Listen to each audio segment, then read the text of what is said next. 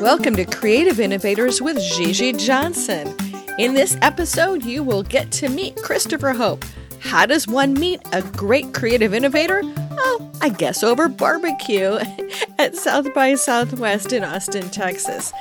Christopher and I met and started talking about the Loop Lab, which he runs in Cambridge, Massachusetts, and we have kept in touch as he moves this entity forward based on a really unique set of passions.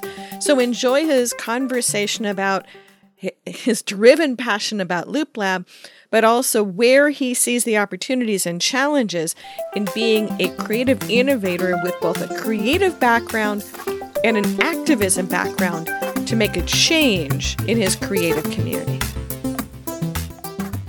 So our focus at the Loop Lab is really training women and people of color for jobs in AV and media arts fields and really connecting them to work.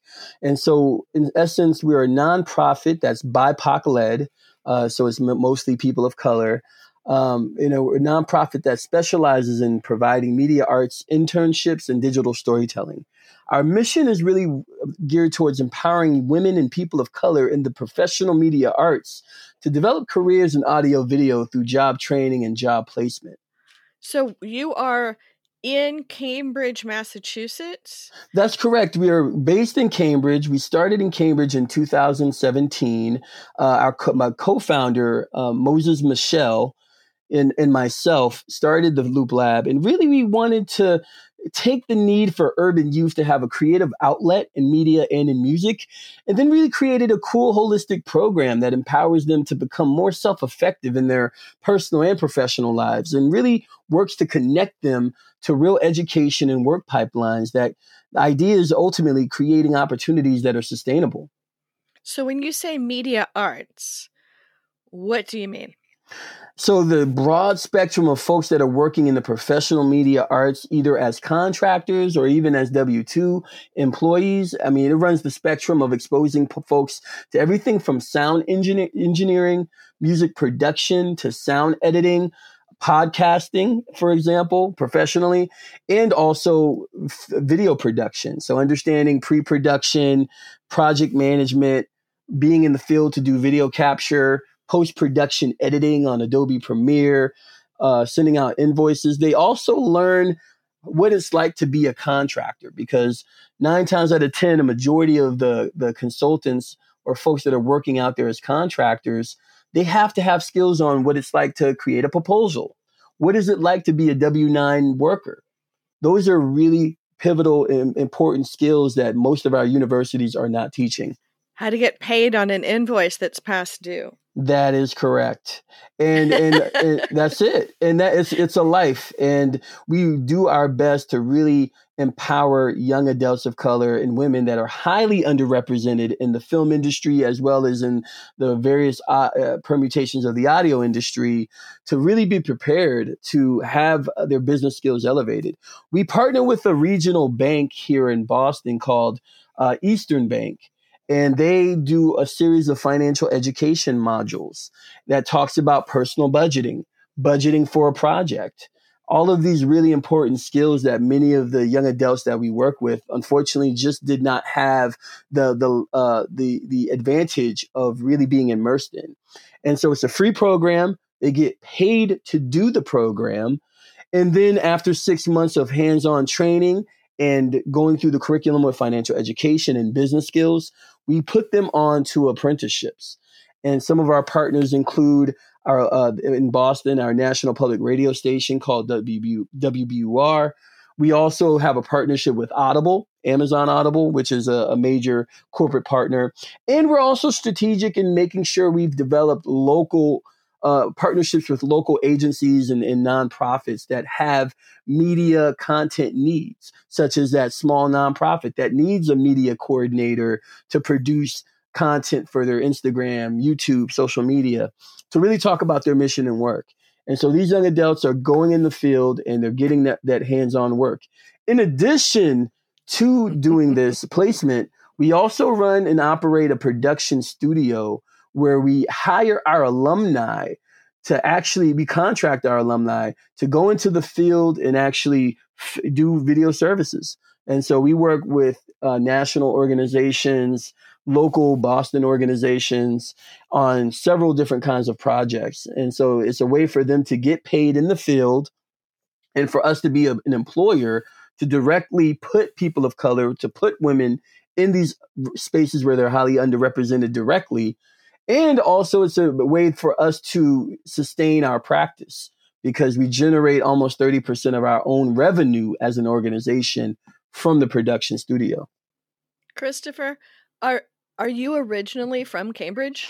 No, I'm originally from Atlanta, Georgia. It's very, very different environment. However, I came to Cambridge as a young college student, like thousands and thousands of others every year.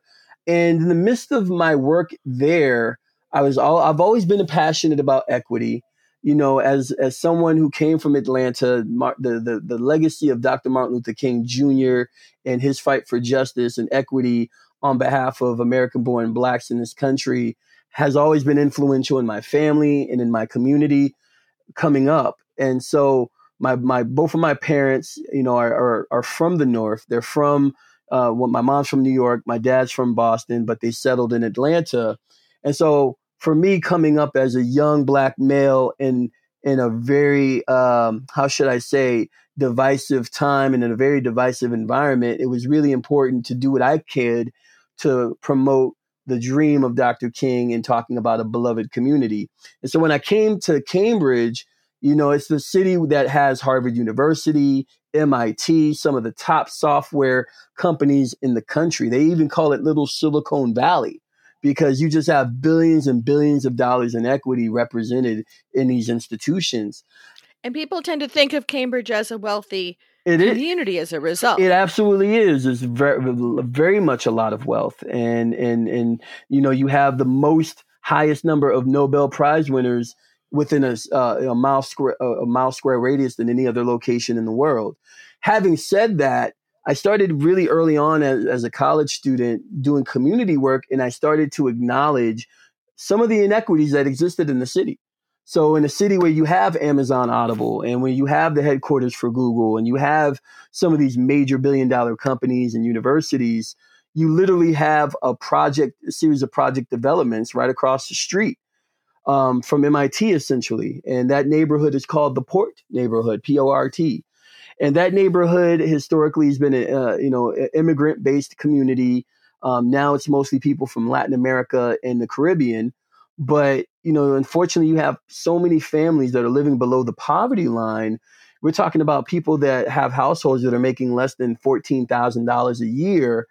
And it just was staggering to see that firsthand in the needs of people right across the street from the people that have so much wealth and so much opportunity. And so when I graduated, I started doing a lot of activism, food drives. I was active through a church in that community called the Pentecostal Tabernacle.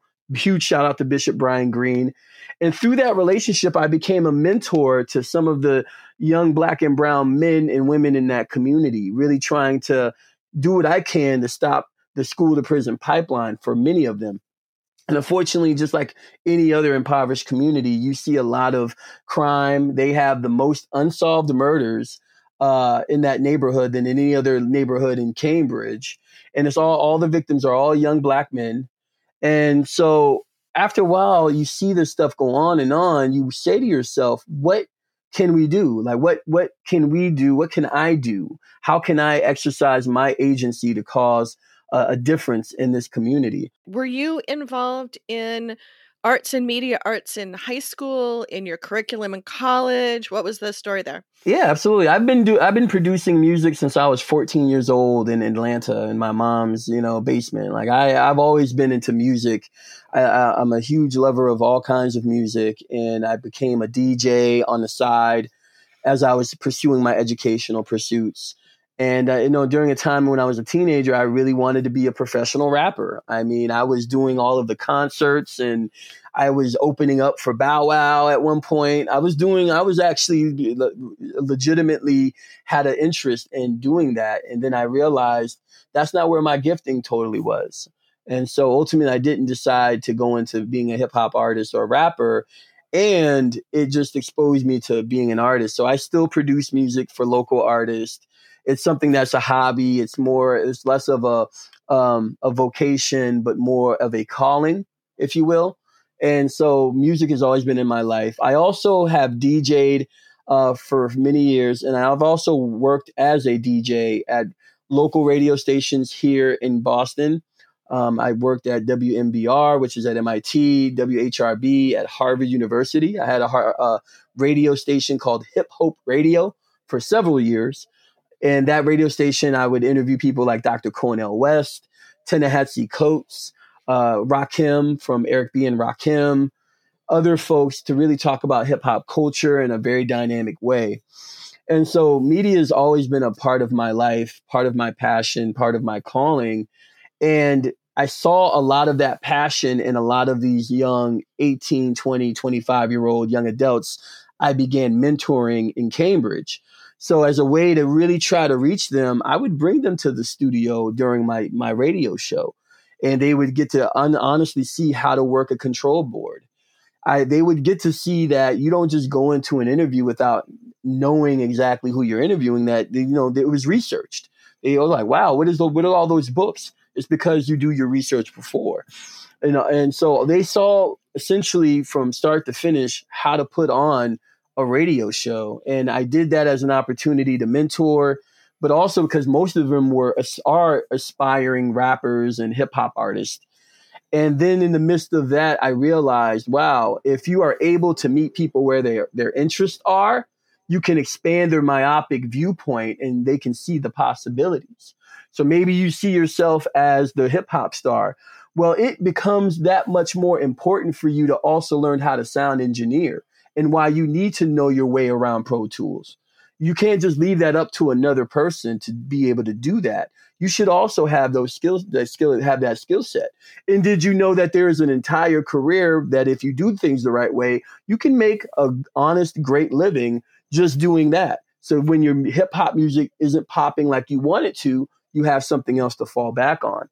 So let me ask you about college. So you were in Atlanta deciding that you wanted to go beyond music. What inspired you to do what in college? And what did you get out of that experience other than being in Cambridge and doing all this great work? Yeah, I went into college originally for my undergrad in biology, actually. I really was interested in microbiology. I was on a whole completely different trajectory in that term. But doing that, I found myself not feeling fulfilled. I found myself more interested in religious studies, and how religion and sociology impacts our society and impacts behaviors. And so for me, it was really like, I have a decision to make here. Is this something that I want to continue pursuing, knowing that it's not necessarily something I feel called to, or do I want to explore this other thing? And so I ended up exploring the religious studies aspect of it. And so I pursued, after graduating with a bachelor's at Tufts University, I pursued an MDiv, Master of Divinity, at several universities. And sure enough, I was accepted into Harvard Divinity School. Huge shout out to Harvard Divinity. And that kept me in the area, kept me in Cambridge, or close to Cambridge. However, it really put me in a space where I could do ministry. I could minister to people and empower my trajectory, empower myself. And so just trusting in the calling, trusting in the path ultimately has led me to what I'm doing now. Even though it's not necessarily quote unquote church work, or I'm not a priest, it's still work that's fulfilling, and you're really supporting the whole person. It's not just talking about workforce development. It's really talking about human development and doing what you can to successfully steward people into a place of restoration. When did you graduate with your divinity degree? 2011.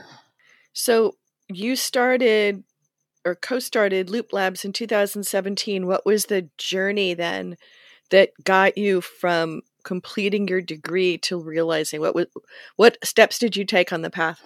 It's so funny. You often don't know the path more than 2 steps ahead of you when you graduate from grad school. Some people are blessed and they have a job right out of grad school. I did have a job out of grad school, and I had several jobs out of grad school. And now I look back, each of those jobs that I had helped me ultimately to do what I'm doing now, which is founding, leading a growing startup nonprofit social enterprise. And so I worked for the city of Cambridge as an outreach worker, worked as a minister for Pentecostal Tabernacle, doing work in the community there through their outreach and community engagement. I worked as a behavioral health coordinator for a local health center. And also I worked as essentially a violence interrupter for the city of Cambridge, which put me in spaces where ultimately I would talk to 18 to 35-year-olds who were unfortunately running the streets, doing all kinds of street crime activities, and do what I can to give them access to social needs and social opportunities that can improve their lives. Right after that particular role, I ended up being recruited into a national nonprofit. I can't say the name, but it's a national nonprofit dedicated to workforce development for 18 to 30-year-olds. And I worked as a director of admissions doing that work. In my time in doing that work at this workforce development organization, we would enroll students, young adults of color mostly, from all parts of greater Boston to be either in finance or to be in IT. And in the midst of doing that, I just unfortunately saw a lot of systemic racism on the leadership level, on the management level. I saw also many of the young adults who were just being treated like cat chattel. They were just numbers, really. It was really kind of like in many ways, a glorified temp agency in that their labor was just getting contracted out. You can imagine upper management didn't appreciate some of that feedback. And I was essentially handed my hat and told to walk off. That was the best thing that happened to me because it enabled me to have a period of time where I got a severance package. I could really think about what is the next step? Like, what is the right way to do this? I've identified the wrong way or a way that is not fruitful for the most people. How would I do this? And that's when, my mentee, Moses Michel, I started talking with him. And then that's when we started talking to other young adults. And through those interviews, over 100 interviews with young adults of color, two things that came up consistently was people wanted more economic opportunity and they wanted more creative outlets. And so from that, the seed of the Loop Lab really came to fruition. One of my mentors, who used to be the president of a fairly major company, gave me an insight years ago when I was teaching at the business school at UCLA, that oftentimes being fired is the best thing you can do for somebody, that there is a misfit, and it may be that they can blossom doing other work instead of having them do stuff where they're unhappy. Here you had learning, though, from the friction in the work, right? The misplacement gave you inspiration and also economic lift to be able to step forward. Is that something you've seen working, and part of the story that you're telling and talking with young people about is the fact that not all jobs fit and not all activities are positive? Absolutely. Absolutely. I mean, we're preparing people for the workplace. And I think that even though not all jobs fit or all roles fit, I do think that for the person to be successful, you have to be able to look through and do an autopsy of what happened really and what's really going on. And, have a level of getting outside of yourself and understanding, okay, what have I learned out of all of this? What are the things that I really should take away that can move my movement, my mission, my professional focus and personal focus forward? Oftentimes, when you are a person of color in the corporate environment, you are a minority. You're underrepresented in those spaces, and the higher up the management chain you go, more than likely, you'll see less and less people that look like you. And that's just the reality of the way that this country operates holistically. It's not just this region type of thing in Boston. It's all over. And I think that when you're teaching and mentoring young people of color, you have to do what you can to empower them to stay true to their heritage, stay true to themselves and who they are, and acknowledge the navigation that has to happen as they're navigating culturally through the corporate environment and the values of these corporate environments. So for folks that are being told certain things, that they can't wear certain things or their hair can't be a certain kinds of way, those are things that, maybe you had people doing code switching 2 generations ago or a generation ago. But these millennials now, like this Generation Z, or however you frame them, these 18 to 26-year-olds, they don't want to hear it. What they, I think, on a more broader level, most of them are very entrepreneurial. They understand the need for stability, and they're out there creating. They're out there trying to get their own. They're not, trying to follow necessarily the rules of any a major institution like that. And so what makes our program unique is that we have 3 outcomes. One outcome is higher education, which is, again, very traditional. It's the idea that, there's a barrier for many folks to go to college and to obtain a bachelor's or an associate's degree. And a huge part of that barrier, as we all know, is financial. And so we have deals with local colleges and universities that not only take completion of our program as college credit, but they also offer a scholarship. So Leslie School of Art and Design, which has an amazing BFA in digital filmmaking, we have an MOU with them where our program accounts for 30 college courses worth of credit. And in addition to that, there's opportunity for folks to get a scholarship. And so for someone who's coming in already with a little bit of college background under their belt, that is a huge leg up in cutting down the expenses of college. We also partner with a technical school, Benjamin Franklin Institute of Technology, through our AV technology program. And in that partnership, it's been amazing because they give a full year of free dual enrollment. We had a student this year, Nico Manigat, who took that route, did our program and Benjamin Franklin. He already has some college credit under his belt. And, the idea for him is to get his associate's degree within a year. To get your associate's degree for free in a year is mind blowing. But for our young adults, those are the opportunities we try to open up. But not just the degree, I was going to say, but not just the degree, but the skills that go with it. Absolutely. So much kids will come out with an AA and they really don't have any practical skills to walk out the door with, that you're giving them a dual gift. That's it. They're getting the apprenticeship, they're getting on the job training, and they can go walk in with certifications, walk in with this degree and say, I know my stuff. Because in some places, as you and I both know, you can have the degree, but you may not know how to, for example, work your way in a fast-paced media environment where you have to do a quick turnover for content and doing post-production editing with Adobe Premiere Suite. But you have the degree, which looks nice. But there's just a lot of folks out there that can do that. They might not have the degree. And so we also advocate with employers to really think about their job descriptions and the requirements and to try to flex where they can on some of that. Because some of that is just antiquated, old ways of thinking, as far as who can do this kind of work. As far as the second outcome, we focus on workforce, getting people into the workforce and getting them jobs. So not only are we placing people in apprenticeships, where many of them are getting hired by the company later on after the apprenticeship, we also hire our folks and contract them to do video work. And so these young adults are getting paid up to $22 an hour to do this work, above livable wage here in Boston. And it's just an amazing opportunity for them to put money in their pockets, but also continue gaining more skills and building out their portfolio. The third outcome is really nurturing entrepreneurship.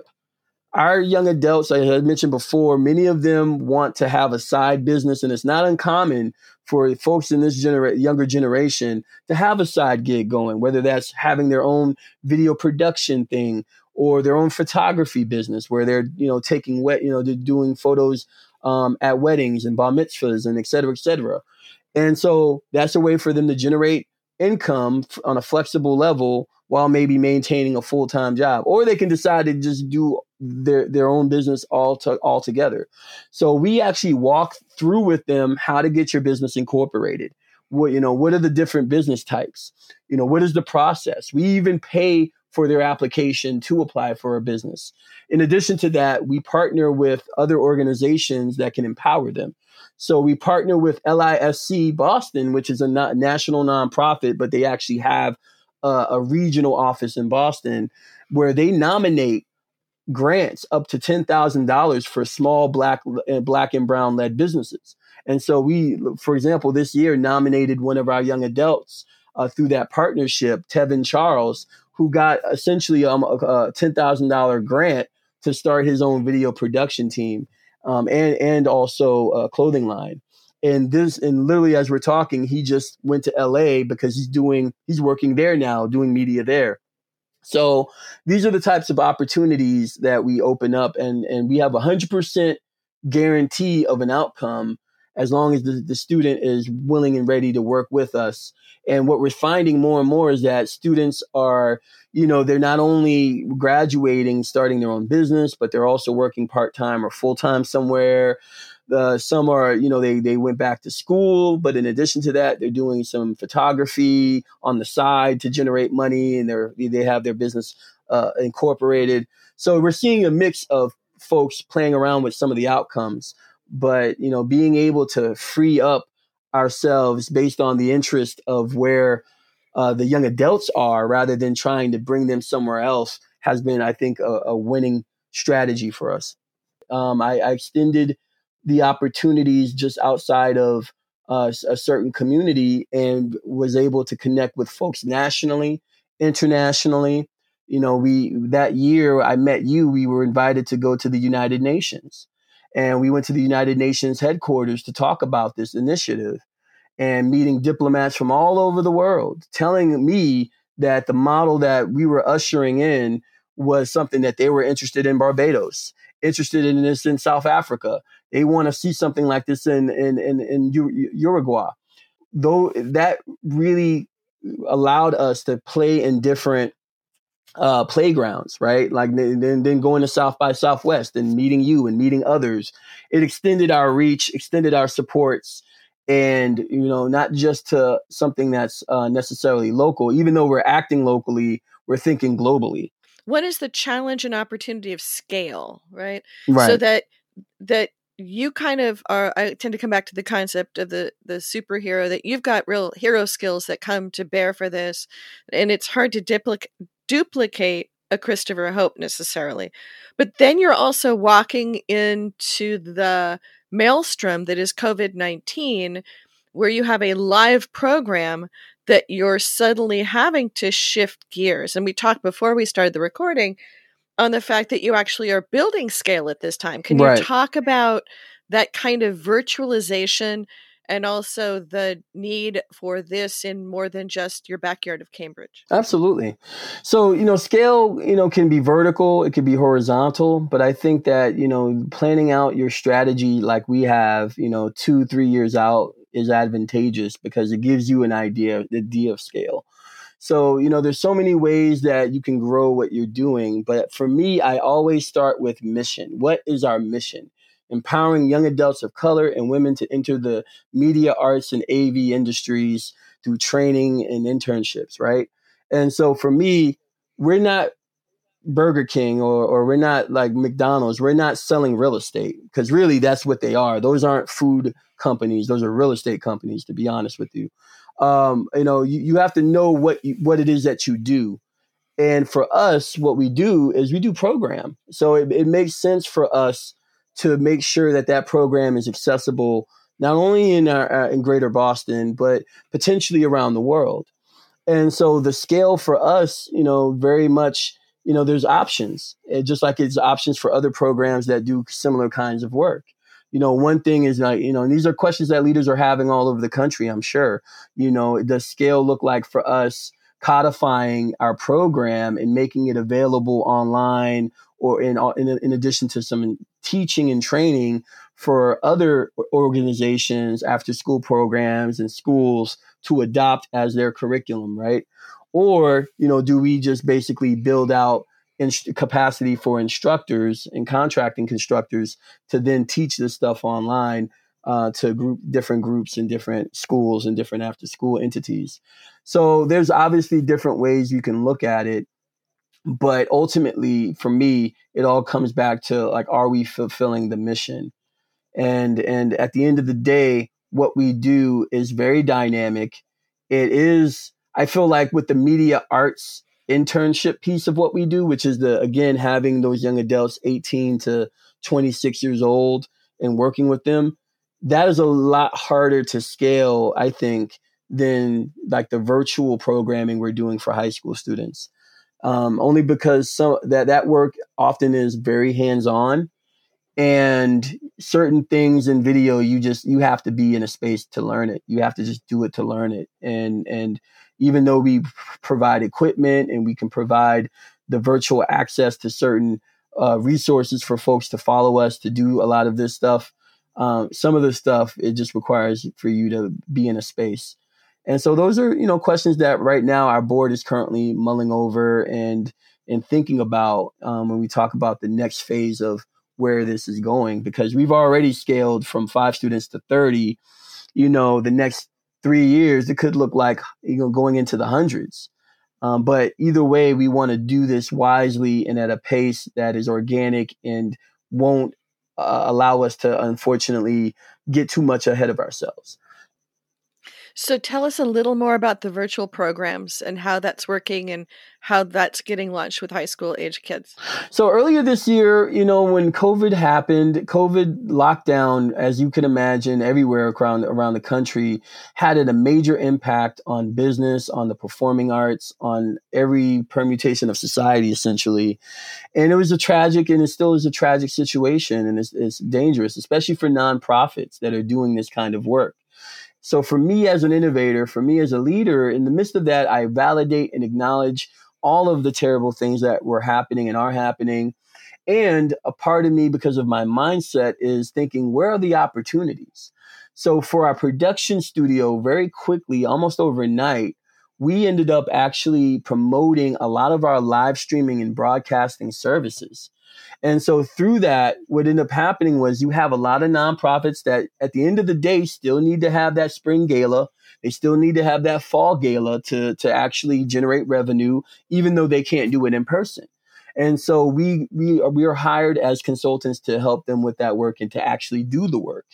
If you're an organization that still needs to sell whatever you sell, you're still going to need media content doing that. And getting that media content as fast as possible. So interestingly enough, we saw an increase to 20% in demand for our services in this region. And that really was a good thing for the business. And also good for, helping out smaller nonprofits. Sometimes we would offer free services just because we want to see a lot of those smaller nonprofits win. So we would do a lot of broadcasting for those small organizations that are really just trying to keep their head above water at this time. Similarly, I said, where are the opportunities in our program? Our physical location that's based in Cambridge is essentially a smaller office space where we do a lot of video production and editing, and we're limited to really up to 5 students per cohort because of the size itself. Everything on lockdown, we quickly shifted to an all virtual curriculum. We did not stop our current cohort. Everything during the lockdown happened during the middle of a cohort.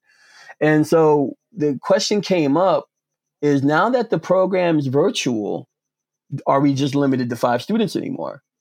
And so that's when we started getting calls from the cities of Cambridge and the cities of Boston to say, hey, everything's happened with COVID. We usually have a certain amount of employers through our workforce development company or programming to work with. But now, because of COVID, those companies are on lockdown. Would you be interested in creating original programming for our high school students? And so that just opened up a door for us, which is still going. We've hired instructors. We've actually hired our alumni to run that program. And again, kind of continuing the Loop Lab, the circle, the loop. Now our alumni who've graduated the program, they've gone on, they're successful. Now they've gone forward to teach, the programmatic pieces to these young 14 to 19-year-olds. And so really looking at the opportunities in addition to validating the pain, the hardships, are, I think, critical during this time to stay innovative. Christopher, this has been a great conversation, and we are near the end. What have we not talked about that you'd want to share with others? I think that, this is the world, post-COVID is looking very differently. And I want to encourage folks that in the midst of all of that's happening, really continue to try to have an opportunity and a creative mindset about all of these areas of our lives that are just changing day to day. I think part of being an innovator is seeing things that other people don't see necessarily. And that's okay. If people don't see your vision, that's fine. But if you see your vision and you believe in it, it becomes encompassing upon you to move forward with it, to make it happen, to leverage support for that vision, to bring it to fruition. With me, in the next several years, the Loop Lab and the mission of the Loop Lab is only going to continue to grow. And I will say, larger than just the Loop Lab, I'm a human being. I don't equate myself with the Loop Lab, right? But I do equate my own personal mission with the Loop Lab. And so what I mean by that is my personal mission is to advance equity in the lives of underrepresented communities in society. And so that could mean homeless people, that could mean people of color, that could mean any underrepresented community in so many spaces of our society. And I think that the Loop Lab for me is an extension of that. And so I think that as you're moving forward as leaders, thinking intentionally about what your mission is, what you are called to do. And when I mean that calling, it's an inner knowingness. It's creative intuition, right? There's something that you keep coming back to and you don't know why. I think continuing to exercise that, continuing to stimulate that, continuing to engage what that part of you is, will be paramount to thriving and obtaining success during this new reality that we're in. Christopher, as usual, fabulous talking with you. Who would you like to reach out to you from listening to this, and how would you like them to reach out? Absolutely. The extension for anyone and everyone who wants to learn more about the Loop Lab, our mission to advance equity in the professional media arts is out there. So if you are interested in learning more about what we can do, how maybe we can even impact your community, whether that's training, providing training, sharing information, I'm open and willing to talk to anyone. My email address is chope@thelooplab.org, and our website is www.thelooplab.org. So at any time, please reach out if you want to learn more about our mission or you want to just seek a conversation and see how we may be able to do some production services for you. Excellent. And we'll put that in the show notes as well. Christopher, marvelous talking, and may your work continue to thrive. So that was Christopher. Could you do something like that in your own community? Or would you like to help Christopher with his work? Please reach out to Christopher. His contact information is in the show notes. And let us know at creativeinnovatorspodcast.com how you might do something more with somebody like Christopher or bring something like this into your community. How can we help you be a creative innovator in your own backyard?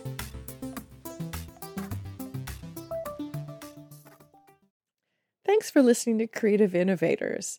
We are expanding our footprint, so we invite you to go to creativeinnovatorspodcast.com and find us on Substack, where we are creating a new matrix of our past shows that you can find them more easily and find them along with the career adventure guide content, where you can take your own career and use some of the tools in the setup to both be inspired by past episodes of Creative Innovators, as well as become a bigger and better creative innovator yourself.